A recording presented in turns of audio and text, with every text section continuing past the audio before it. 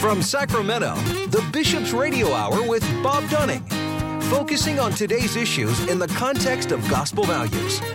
Now, here's Bob Dunning on Relevant Radio.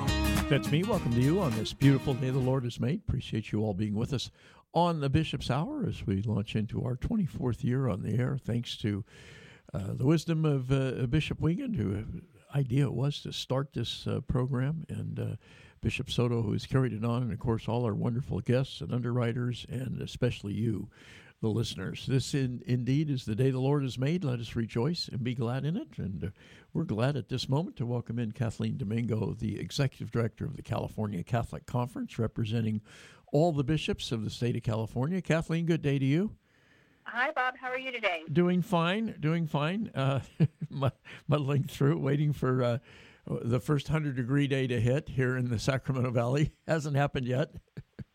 We have been having such a lovely beginning to our summer. It's unseasonably cool, and I think we're all appreciating it. Yeah, I think maybe I was talking to one of my kids yesterday and saying, I think there's been a seismic shift. Maybe we shifted closer to the coast or something. It's like I'll take it. I'll take it too. Absolutely. You haven't lived that long in Sacramento, right? But you've got a real dose last summer. I got a dose of those 115. I think sometimes even pushing 120 days when we all fled to the river and the swimming pool. So I'm happy for a little coastal fog coming our way. Yeah, indeed. Well, tell us just. Give listeners maybe haven't heard you before. Give us a little thumbnail sketch of what does the California Catholic Conference do? So we are the public policy arm of the California bishops. So we represent the bishops in the state legislature. We advocate on behalf of the bishops' public policy priorities for the state of California. We work with the governor's office and the various legislative offices here, as well as all of our statewide elected officials. And we evangelize over at the state capitol about our Catholic faith and our Catholic values as they pertain to issues of great importance to Catholics in our state. That's a good thumbnail right there. So we've had a lot of excitement this year so far in this particular legislative session. Yeah. So where do you want to start with that? Well, we're seeing some trends that I think might be interesting for people.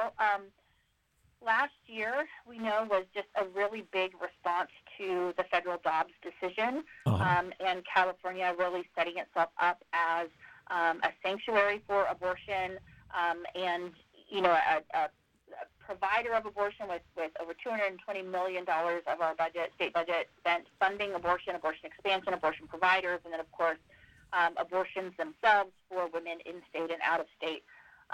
This year, there are a few abortion expansion bills, but really things have shifted in a variety of ways.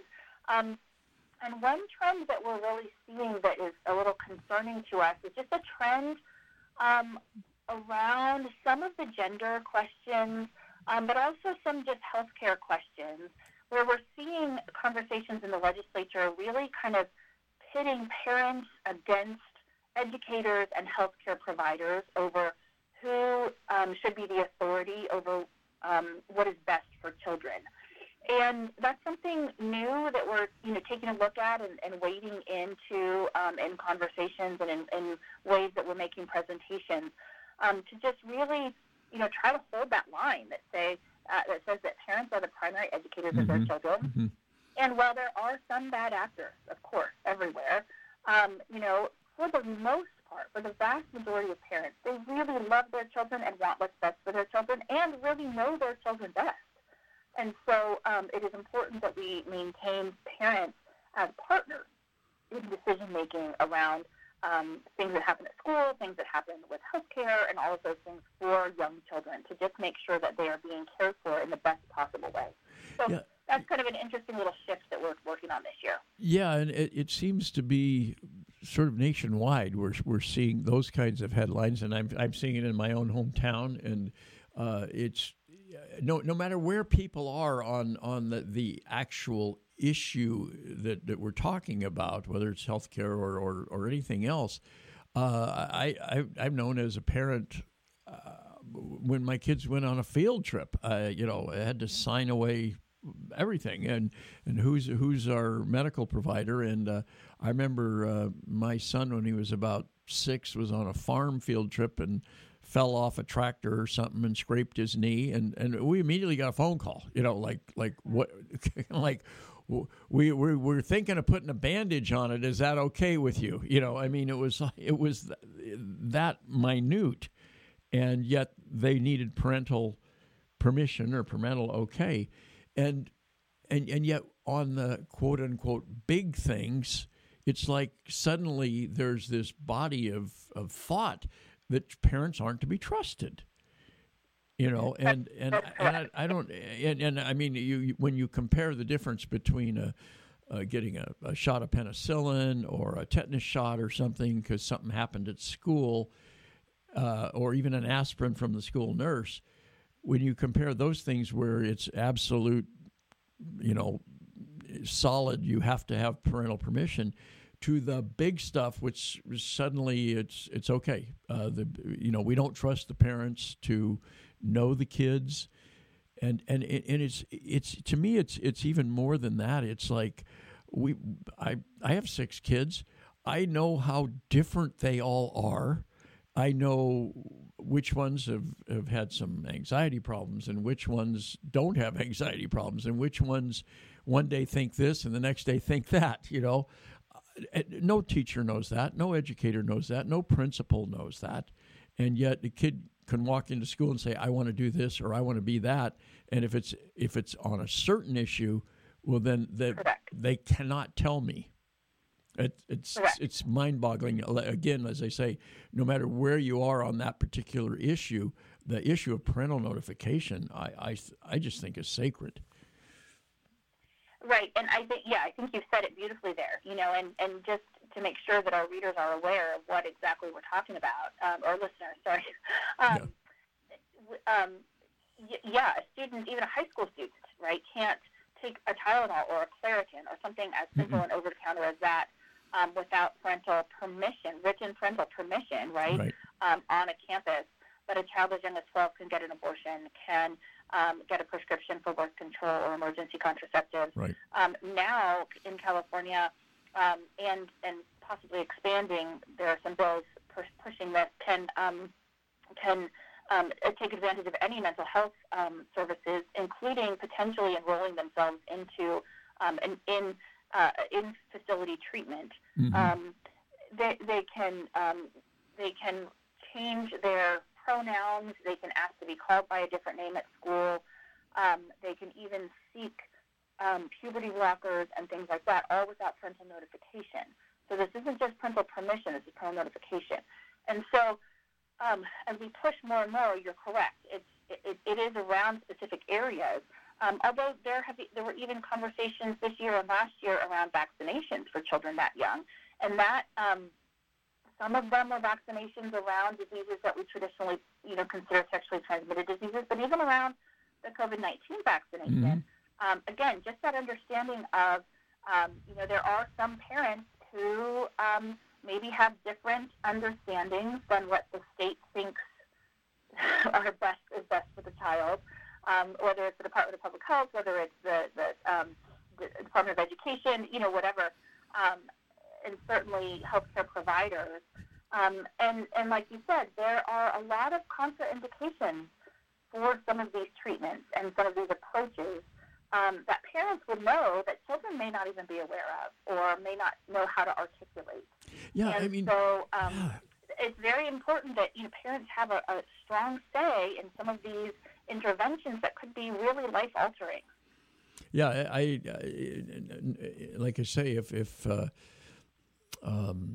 my child, again, no matter which way I might go with what the child wants to do, I would, you're thinking of what?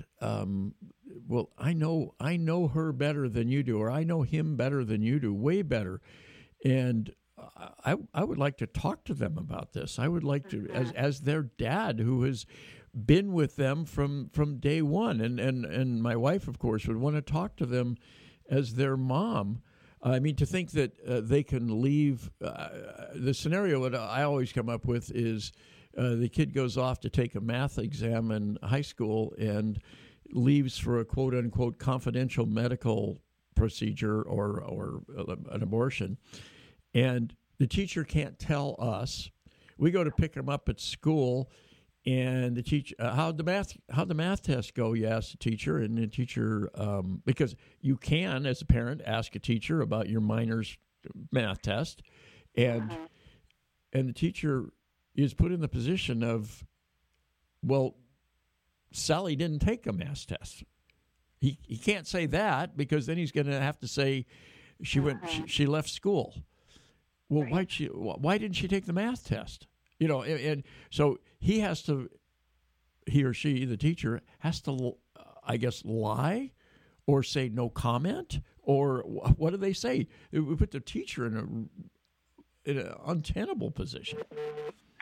Yeah, I think it puts, a lot of folks in an untenable position. So the teacher, potentially school administration, potentially the school board. There are a lot of different levels there of people who really disagree with some of these policies.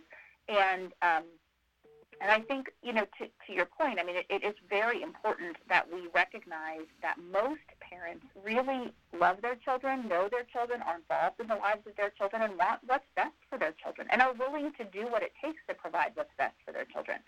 So in these instances, the legislators will, really cite some extreme examples of neglect, of children who are in foster care, or perhaps children who are unhoused, and perhaps children who are, somehow alienated from their families of origin, or things like that. To which, I think the appropriate response is then special circumstances need special results or special decisions made to assist those.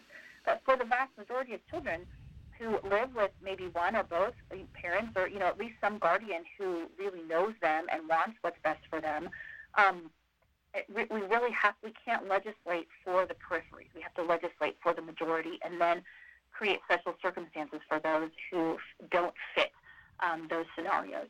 So that is something that I think people should be concerned about. If if your listeners have children in the state of California, you might want to find out a little bit more about this and talk to your kids about these things, because a lot of people don't know. You should prepare your children to really let them know, I will talk to you about anything at all, and please come to me, and I will be here for you. Because so often I think children just haven't had those conversations with their parents, even at really young ages.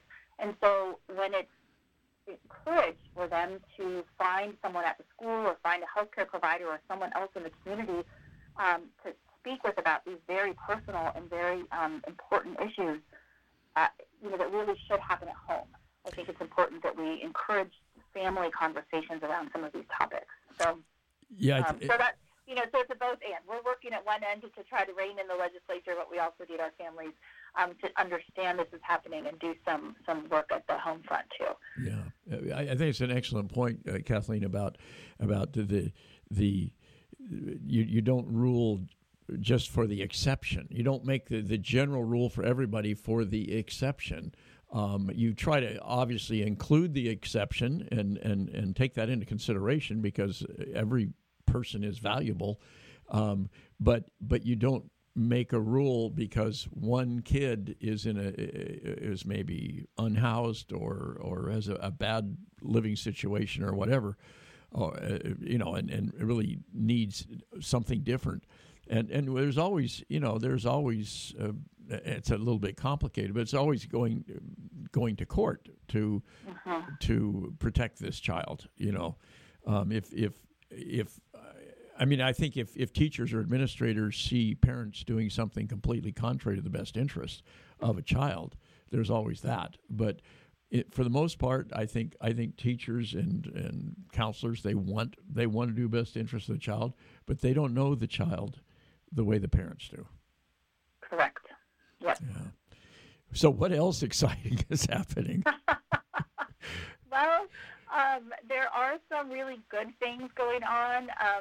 You will probably have heard that we've had some migrants brought to California recently, just as recently as yesterday, actually, in the LA area, and then last week, 2 different groups of migrants brought to Sacramento. And while the circumstances around their shipment is questionable and really unfortunate in some instances where I think some politics got involved and kind of over, a concern for the well-being of these migrants who have just gotten to the United States and really need some help. What we found is that our Catholic Charities and partners that we have here, both in Sacramento and in LA, really rose to the occasion and were just really wonderful and helped out these folks. And we were well prepared. I know yesterday in Los Angeles, we have a parish down there that had already been set up as an emergency shelter for migrants, and so really rose to the occasion quite nicely when they heard that there was a group of migrants coming their way, and were able to house them and help them out and find all the resources that they needed. So it is really beautiful, even, as we kind of see these headlines, and the headlines are so polarizing, to realize that the work on the ground within our own Catholic community of welcoming our neighbors, many of whom, especially the migrants that arrived yesterday, were families, were women and children, and some, they said even some infants and toddlers. Wow. And so really, to have a welcoming place where they were loving people to bring them inside and to, work with them and find out what they needed and how they could be helpful, I think is very, very important.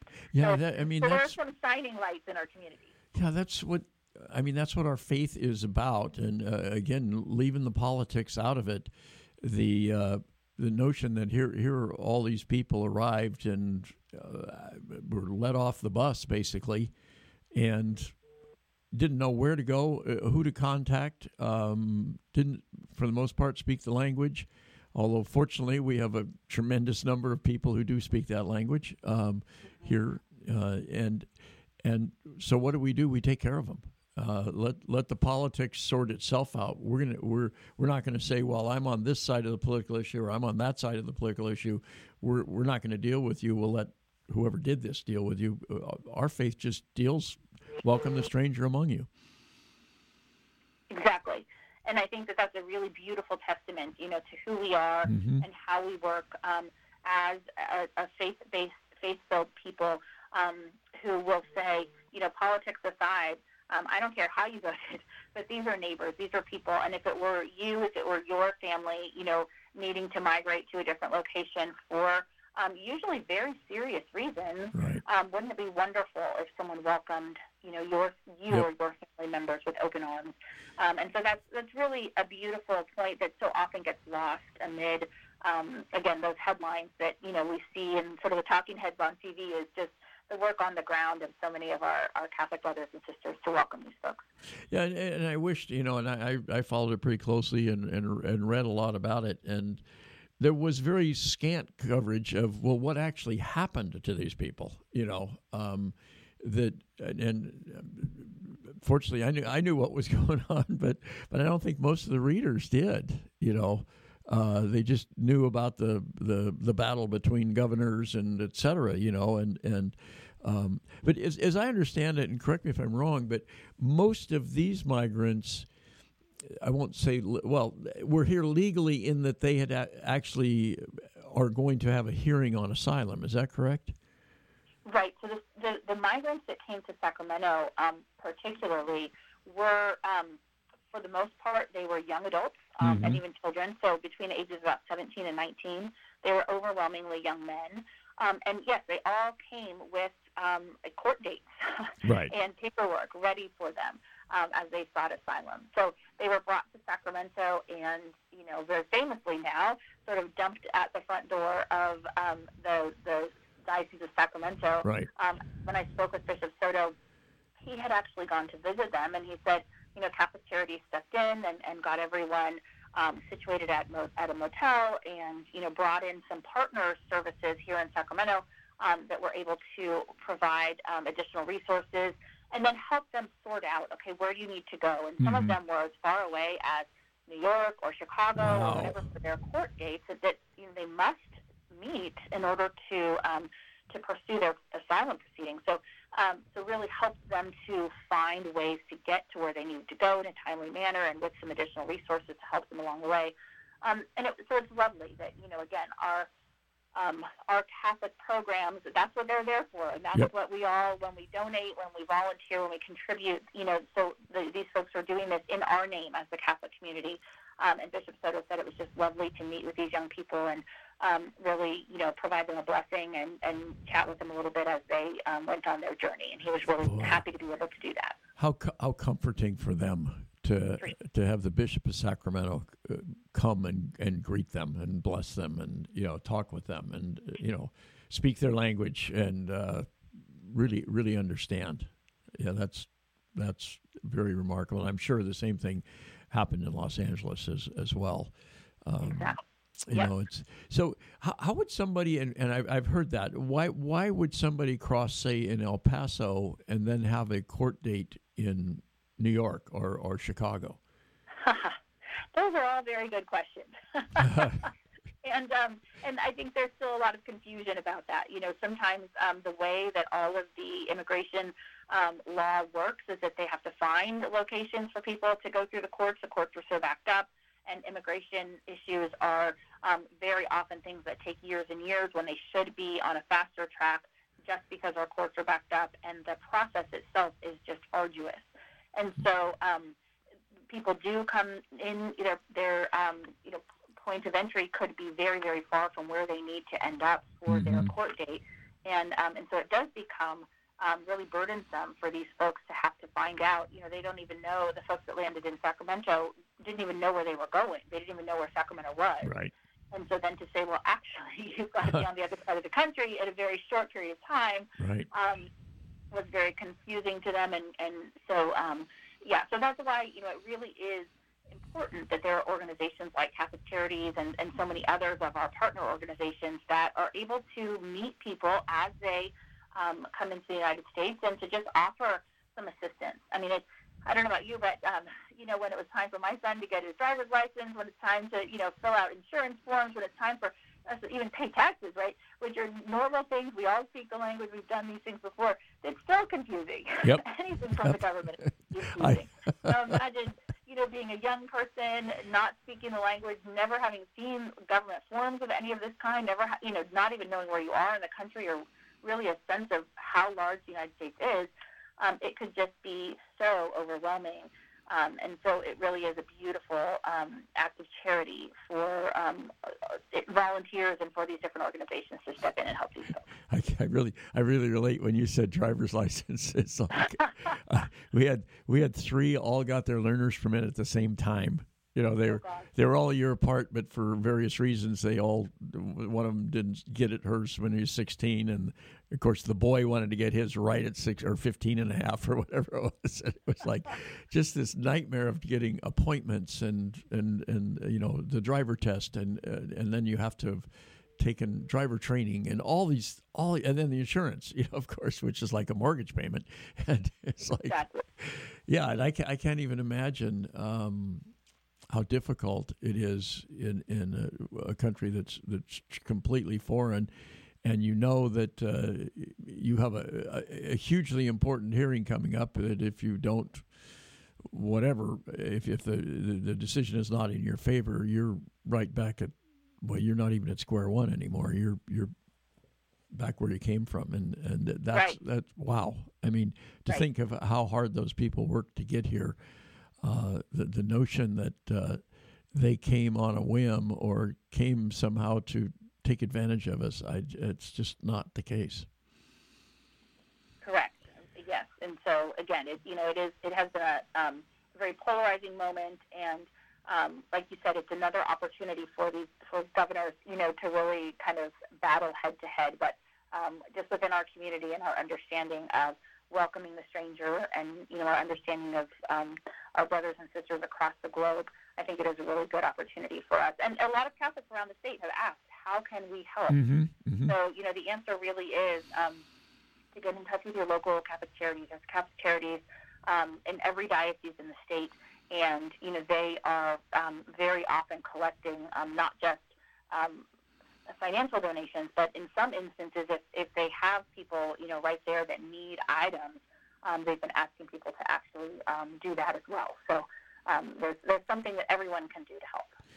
I did find it amusing that almost without exception, the media, whether it was print or electronic, decided the pastoral center was somehow a church. They just weren't quite sure what kind of. They would show the photo of the pastoral center, but then they came up with all these different things to call it. They were, including church. So, but we do have mass in the pastoral center. But that's true. There is a chapel. Yes, there is a chapel. Again, it was different. It was not the correct place to welcome folks, and so that was part of the problem. Yeah. So, other things you're following in the legislature? We are working on a variety of bills around child care. There was actually just a report that I saw this morning that said that average annual cost of child care for toddlers around the country has now reached $10,000 a year. For one kid? For one child. Wow. Yes. And that's average around the country. So some places have significantly more, and some places have quite a bit less. So we're working on some of those issues. How can we help parents have greater access to quality child care if that's what they choose to do, and how can we help the child care industry so that people are getting paid an appropriate wage, but not so much so that parents are not able to make use of that. So that's something we're working on. We're working on some bills around incarcerated parents and really supporting the idea that parents who are incarcerated need to have visitation from their families. And so one bill we're supporting would say that that folks should be incarcerated as close to their homes as they possibly can be, so that they can see their children. Another one is something very simple that says parents of small children, infants and toddlers, should be allowed to bring in toys for their infants and toddlers and bottles of formula or whatever, so that they can have a longer visitation with their loved one who is incarcerated. Things like that we don't really think are problems until we realize they are. And so we're happy to say, because we know that that folks who are incarcerated who have greater opportunity to visit with their loved ones, especially their families on the outside, have much, much less recidivism later because they know they have something to go to and they have a plan and things like that. So we're happy to work on some of those issues. We've been following the fentanyl crisis very closely this year, and we're supportive of some bills that would encourage Narcan use or Narcan to be at schools and other places so that people, if they need them, they can have them. We're watching that ongoing debate and hoping that there will be something done very soon to limit the amount of Narcan that's on our streets. I know there was just a report that San Francisco intercepted, I think it was enough Narcan just in the last few weeks to kill the entire population of San Francisco 4 times over. I mean, we're getting to the point where this is just ludicrous now, and it's terrifying on our streets, and so something really does need to be done. Can schools currently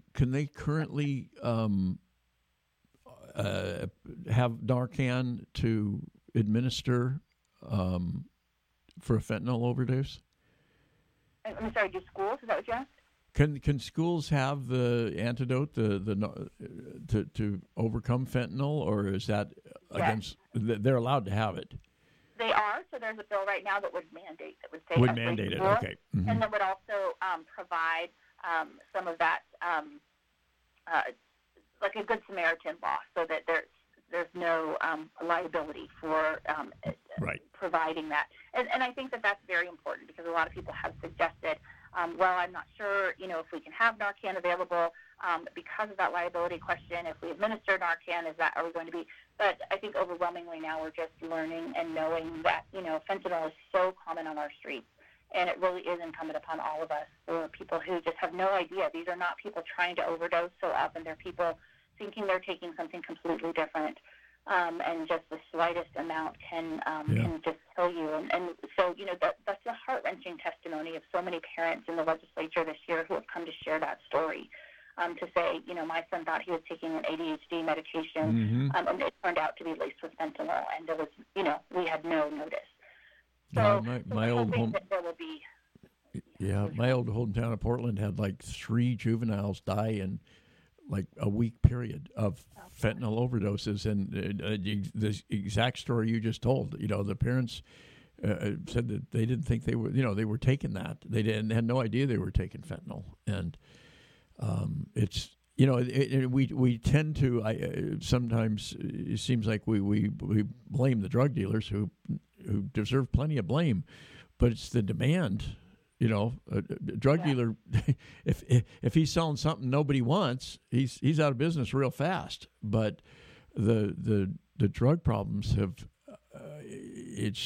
especially fentanyl, it just seems to have taken the country by storm.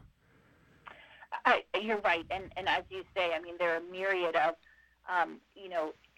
points of contact in this process where there could be a legislative or a public safety intervention to find a solution. So at the level of the sellers, at the level of the producers, and obviously at the level of the folks who are, facing addiction, and how do we give them some help, and how do we alleviate, you're right, that demand for fentanyl. It really is just a terrifying prospect, and so something that we're watching very closely and hoping the legislature can come to some agreement on in the future. Yeah, I was reading about somebody who's unhoused and was on fentanyl, and the city of Portland was they were trying to stop it, and they would, if they found you in possession, they would give you a ticket to appear, and you had to pay a $100 fine.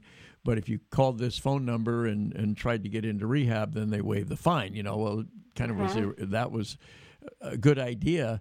But the newspaper was interviewing this one guy who says, I tried to get off fentanyl. It was horrendous. It wasn't just as easy as psychologically quitting. He said physically it was so bad that when somebody mentions rehab, that you're going to get off this, he said, I can't do it. I can't even face that prospect. And I didn't realize that it was that, I mean, I know it's addictive, and I know there are many substances that if you've got an addiction to it, it's really hard to get off. But this was really seared into me like, wow, that's really a serious problem.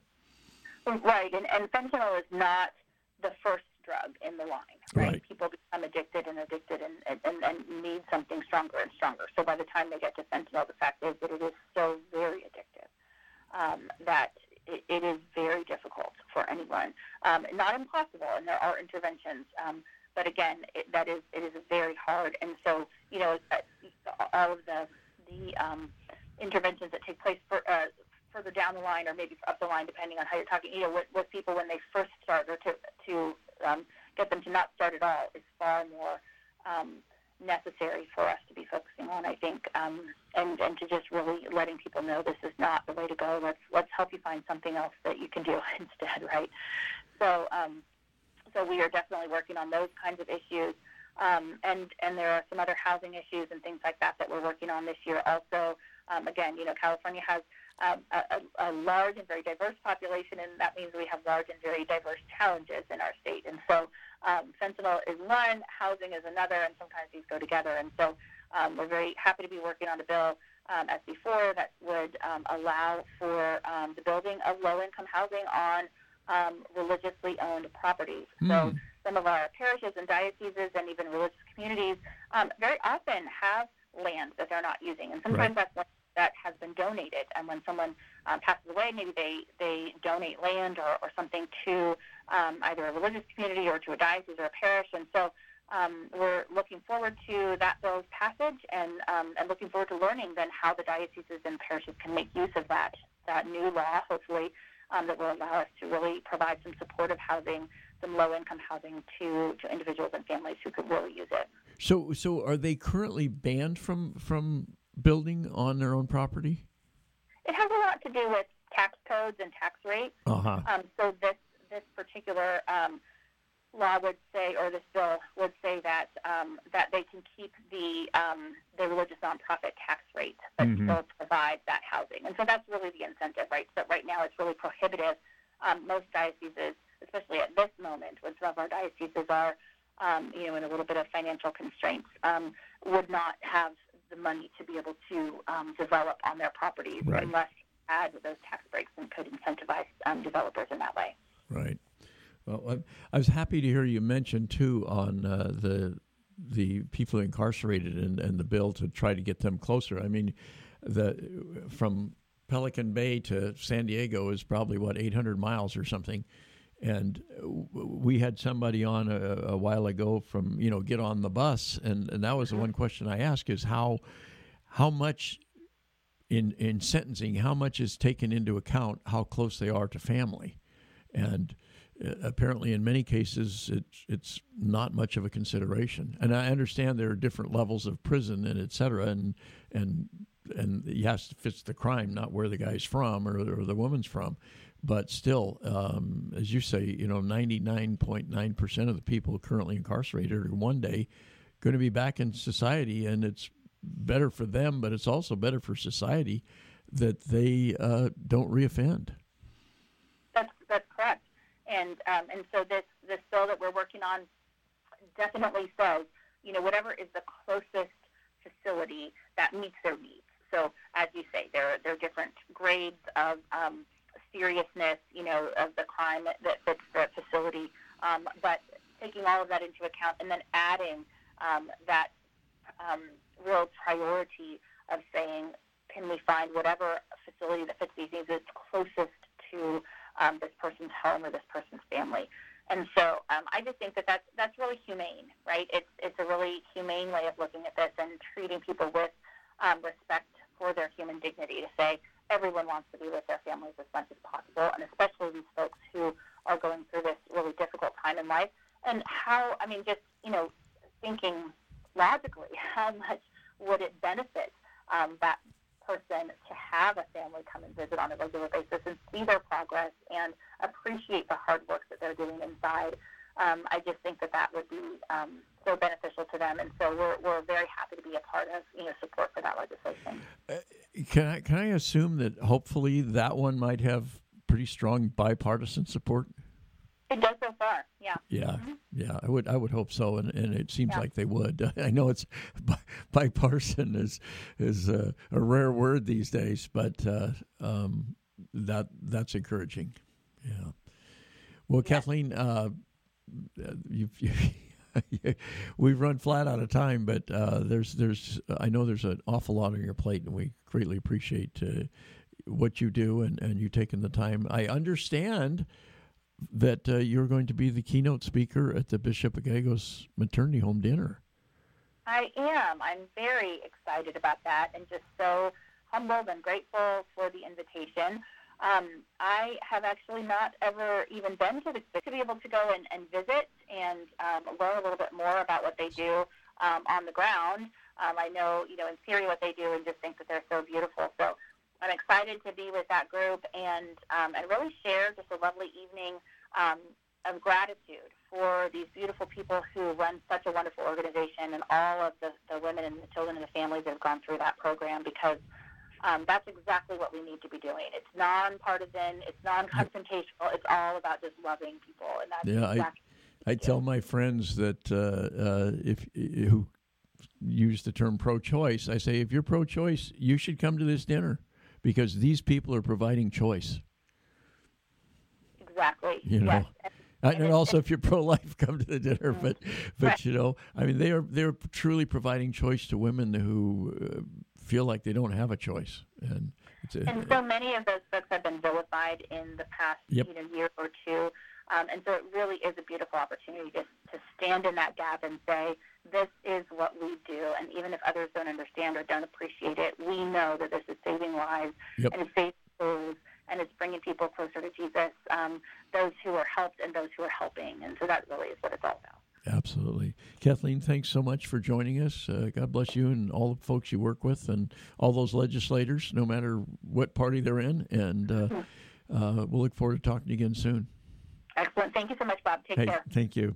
That's Kathleen Domingo, the Executive Director, California Catholic Conference, and they represent all the bishops of the state of California, and they deal primarily with the California legislature, the governor's office, and all the statewide elected officials, whether it's the attorney general or secretary of state or what it is.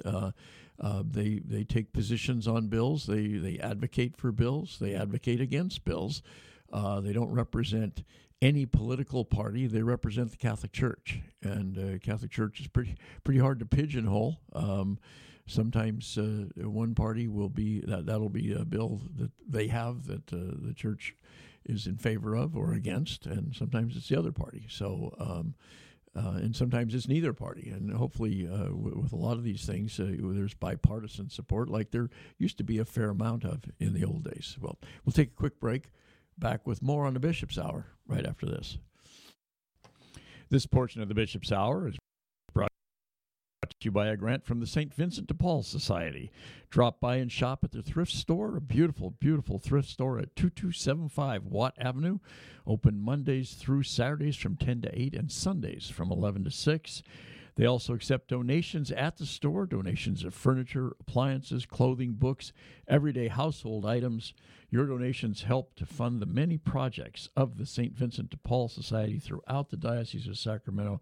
Do such wonderful, wonderful work, and the thrift store is one of the ways they raise the funds to help people throughout the diocese, and also many of their clients are able to access the thrift store for items that they need. You can give them a call. They will come pick it up as well, but you can give them a call. They're at 916-972-1212. And remember, again, the thrift store is open 7 days a week at 2275 Watt Avenue right here in Sacramento. Well, Bishop Soto refers to Christ the King Retreat Center as the jewel of the diocese, and indeed it is. What a beautiful oasis it is. It's located in Citrus Heights, right in the hustle and bustle of the city, and you feel like you're getting away from it all when you turn off the main road and just come into Christ the King Passionist Retreat Center. Christ the King has served Northern California and the Diocese of Sacramento for over 60 years through parish weekend retreats, individual spiritual direction, and a variety of other programs. For information on all the programs that they offer, including residential programs, give them a call. They're at 916-725-4720, or you can visit them at 6520 Van Maren Lane in Citrus Heights. And we certainly thank the St. Vincent de Paul Society and Christ the King Passionist Retreat Center for their fine and long-standing support of the Bishop's Hour. Hi, this is Brian Visitation, Director of Media and Communications for the Diocese of Sacramento. You're listening to the Bishop's Hour with Bob Dunning. Thank you, Brian, for that wonderful introduction. Appreciate that. So much going on here in the Diocese of Sacramento. Should tell you that the priest and the vocations dinner is coming up on Saturday, the 24th of June at St. Paul's on Florin Road. A wonderful, wonderful event. Still time to get your tickets. Contact your local parish or the Knights of Columbus, because this is sponsored by the Knights of Columbus. Also, the Bishop Soto honors all of the altar servers during this wonderful event, and it is such a joy to hear their name called. They come bouncing up to the podium and get a certificate from the bishop and shake his hand and get a photo taken, and it's a beautiful part of the evening. You get to hear from our seminarians who are in various stages of their studies for the priesthood, and you get to hear their stories, and it's just a wonderful evening. It's very inspirational, but it's also a lot of fun. I haven't met a seminarian yet that didn't have a good sense of humor, and about how they got on this path, and it's just a wonderful evening. You can contact. You can go to scd.org or you can contact the Office of Vocations as well, 916-733-0258, and tell them you want to come to the dinner. Starts at 4 o'clock on Saturday, the 24th. And if you look at, our seminarians here, we'll just share the names of some of them with you. Benjamin Condon, who is in his pastoral year, Spanish immersion. Benjamin Condon is from St. Mel's in Fair Oaks. Ivan Franco Martin is in a pastoral year in Spanish immersion at this point. Victor Goranov, seminarian program. Matthew Grimm is in the propedeutic program, the first year. Eric Patrick is a priest, a father. And Scott Whitaker is in theology. Ralph Trunke, Zachary Sturm, and Alejandro Marquez, Edgar Lozano Cuevas, and Victor Amador. Those are our great seminarians here from the Diocese of Sacramento. Also on Thursday, the 22nd, from 5:30 to 7:30 at our great Cristo Rey High School, 8475 Jackson Road in Sacramento, the St. Thomas More Society will present the Father Sylvester McDermott Award for Integrity to Jesuit Father Tom O'Neill, who's currently at St. Ignatius Parish here in Sacramento, but is shortly going to be leaving for an assignment in the Los Angeles area. Again, Thursday, June the 22nd, 5:30 to 7:30 p.m. at Cristo Rey High School in Sacramento. The World Youth Day Pilgrim Mass, there are three events for pilgrims who will attend World Youth Day with Bishop Soto. Bishop invites you to gather and participate in a Mass being celebrated at St. Isidore in Yuba City in July, and then at St. Anthony of Lisbon, that's St. Anthony de Padua, in Lisbon in August. And then there will be dinner after both of those Masses. St. Isidore, of course, is that will be at Saturday, July 1st from 11 a.m. to 1 p.m. at St. Isidore in Yuba City, which is at 222 Clark Avenue in Yuba City. The Quo Vadis weekend retreat for boys ages 13 to 17, July 28, 4:30 p.m. to July 30th at 2 p.m.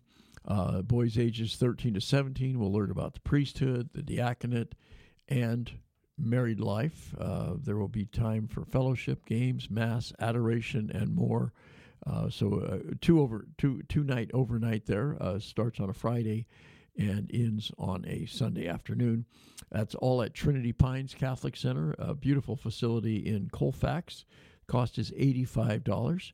Then the World Youth Day 2003 gathering in Lisbon, Wednesday, August the 2nd, 5:45 to 8 p.m. They're hosting the Mass with Bishop Soto, and then there will be a dinner afterwards with Bishop Soto for everyone going to World Youth Day in Lisbon. Now, if you're not going to Lisbon, there will be World Youth Day stateside on August 5th from 10 a.m. to August 6th at 1 p.m., and that will all take place at Trinity Pines Catholic Center up in Colfax. So that should be it's a great way to celebrate World Youth Day, even if you were unable to go to World Youth Day. So so much happening in the diocese, and there's always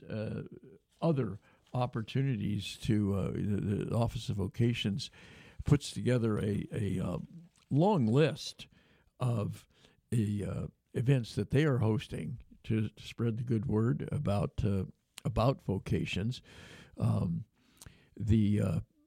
All through June and all through the summer, some of the late June events on the 22nd of June at St. Robert Parish, 9:45 a.m. The missionary at the Missionary Charities summer camp Again, the annual 10th annual vocations dinner at St. Paul Parish in Sacramento at 4:30 p.m.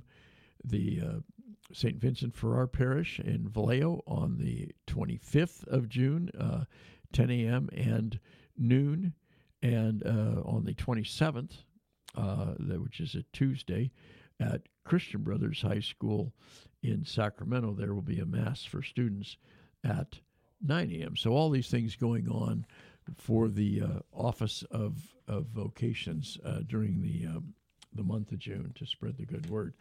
Catholic Funeral and Cemetery Services, where ministry and employment meet, they are having a job fair on Friday, June the 23rd. They say, we believe in our employees and our ministry at Catholic Funeral and Cemetery Services of the Diocese of Sacramento. You get to access your talents and receive God's vision to help build the kingdom of God. Come ready to serve and leave transformed. There are multiple positions available. You can go on the website and CFCS, that's Catholic Funeral and Cemetery Services, cfcssacramento.org. The job fair will be Friday, June 23, 9 a.m. to 3 p.m. at St. Mary Cemetery and Funeral Center, 6509 Fruitridge Road here in Sacramento. For more information, call 916-452-4831, or again, Catholic Funeral Cemetery Services, cfcssacramento.org/jobs. Great pay, benefits, perks, everything you would expect from a large company, health insurance, 403B plan, sick time, vacation, etc. So give them a call or show up at their job fair. Well, the Holy Father is about to be released from the hospital for having a hernia repaired. So we wish him well, and hope he has already having a speedy recovery. He has announced just yesterday plans to write a document dedicated to Saint Therese of Lisieux. This is from Catholic News Service. Individuals become Christian because they have been touched by Christ's love, not because they have been convinced or coerced by someone else. Pope Francis said, the Catholic Church needs missionary disciples who have hearts like St. Therese of Lisieux, who draw people to love and bring people closer to God. Let us ask this saint for the grace to overcome our selfishness and for the passion to intercede that Jesus might be known and loved. Let us ask this saint for the grace to overcome our selfishness and for the passion to intercede that Jesus might be known and loved. These are the words of the Holy Father, Pope Francis. Pope continued his series of talks about zeal for his evangelization by focusing on St. Therese, 19th century French Carmelite nun, who is patron saint of missions and a doctor of the Church. Before beginning his general audience, the Pope walked with his cane to a large reliquary containing the relics of St. Therese that was placed on a table near where he sits to deliver his catechesis. He placed a large white rose before the ornate reliquary and stood a few moments in prayer. During his catechesis, he announced he was planning to dedicate an apostolic letter to her to mark the 150th anniversary of her birth this year. And that I know that will be greatly anticipated by so many people who follow St. Therese of Lisieux. Is one of our great saints. Francis has said he has a special devotion to her, once telling an interviewer that he used to keep a photo of this 19th century French Carmelite nun on his 19th century French Carmelite nun on his library shelf when he was Archbishop in Buenos Aires. He told journalist Sergio Rubin in 2010, "When I have a problem, I ask the saint not to solve it, but to take it in her hands and help me accept it. And as a sign, I almost always receive a white rose." St. Therese displayed patience, trust in God, and a spirit of humility, tenderness, and goodness that God wants from all of us. Pope Francis said during his general audience talk, the Pope asked Christians to find inspiration in the life of St. Therese, who lived according to the way of littleness and weakness, defining herself as a small grain of sand. She lived in poor health and died at the age of 24, but her heart was vibrant, missionary, the Pope said. The Carmelite nun wanted to be a missionary and served from her monastery as a spiritual sister to several missionaries, accompanying them through her letters and prayers. Without being visible, she interceded for the missions like an engine that, although hidden, gives a vehicle the power to move forward. The Pope added, she is the power of intercession moved by charity. Such is the engine of mission. Therefore, missionaries are not only those who travel long distances, learn new languages, do good works, and are good at proclamation. No, a missionary is anyone who lives as an instrument of God's love where they are, so that through their witness, their prayer, their intercession, Jesus might pass by. St. Therese's daily resolution was to make Jesus loved and to intercede for others, the Pope said. Following the examples of Jesus, the Good Shepherd, her zeal was directed especially toward sinners. The Pope said the Church needs hearts like Therese's, hearts that draw people to love and bring people closer to God. One does not become a Christian because they are forced by someone, but because they have been touched by love. That's going to do it for us for today. Thanks for listening. God bless everyone. This portion of the Bishop's Hour is brought to you by a grant from the Mercy Foundation, enriching lives in the Sacramento region through Sisters of Mercy ministries in healthcare, education, housing, and the care for the poor and elderly. For the Mercy Foundation, philanthropy is one of the most powerful expressions of compassion and love. Just as many people in our community need a hand, countless others are reaching out to them with comfort and hope. You can express your care and concern for the less fortunate with a gift to the Mercy Foundation. You can give them a call, 916-851-2700. That's 916-851-2700. And you can be confident that fully 100% of your contribution will support the Sisters of Mercy Ministry or ministries that you choose.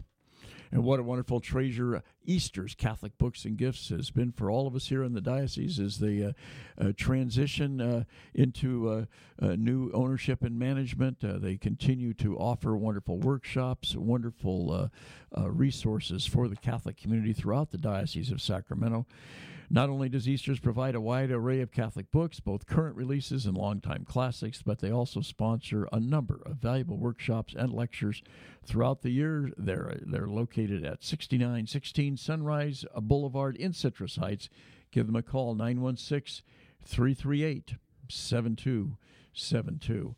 We also receive generous underwriting support by Crumley & Associates, a private wealth advisory practice of Ameriprise Financial Services. If you have questions about retirement, Crumley & Associates can help you with their confident retirement approach that can help define a clear roadmap to get you where you want to go. You can contact them, get all the details at Crumley & Associates, 7956 California Avenue in Fair Oaks. They're at 916-638-4600. That's 916-638-4600.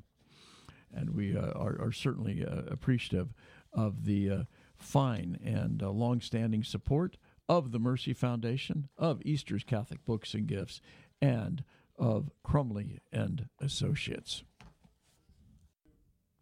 We'd like to thank all the wonderful people and organizations, businesses in town and throughout the Diocese of Sacramento who have provided underwriting for the Bishop's Hour, some in the last few years, some have been with us for a very long time.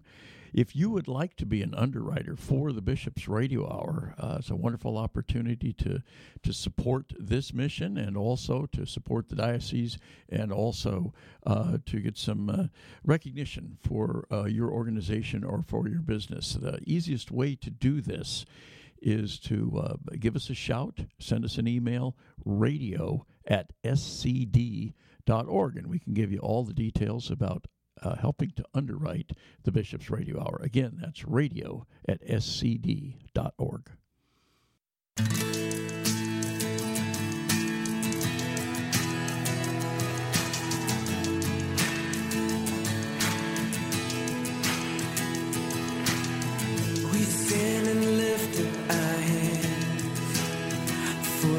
joy of the Lord is our strength. We bow down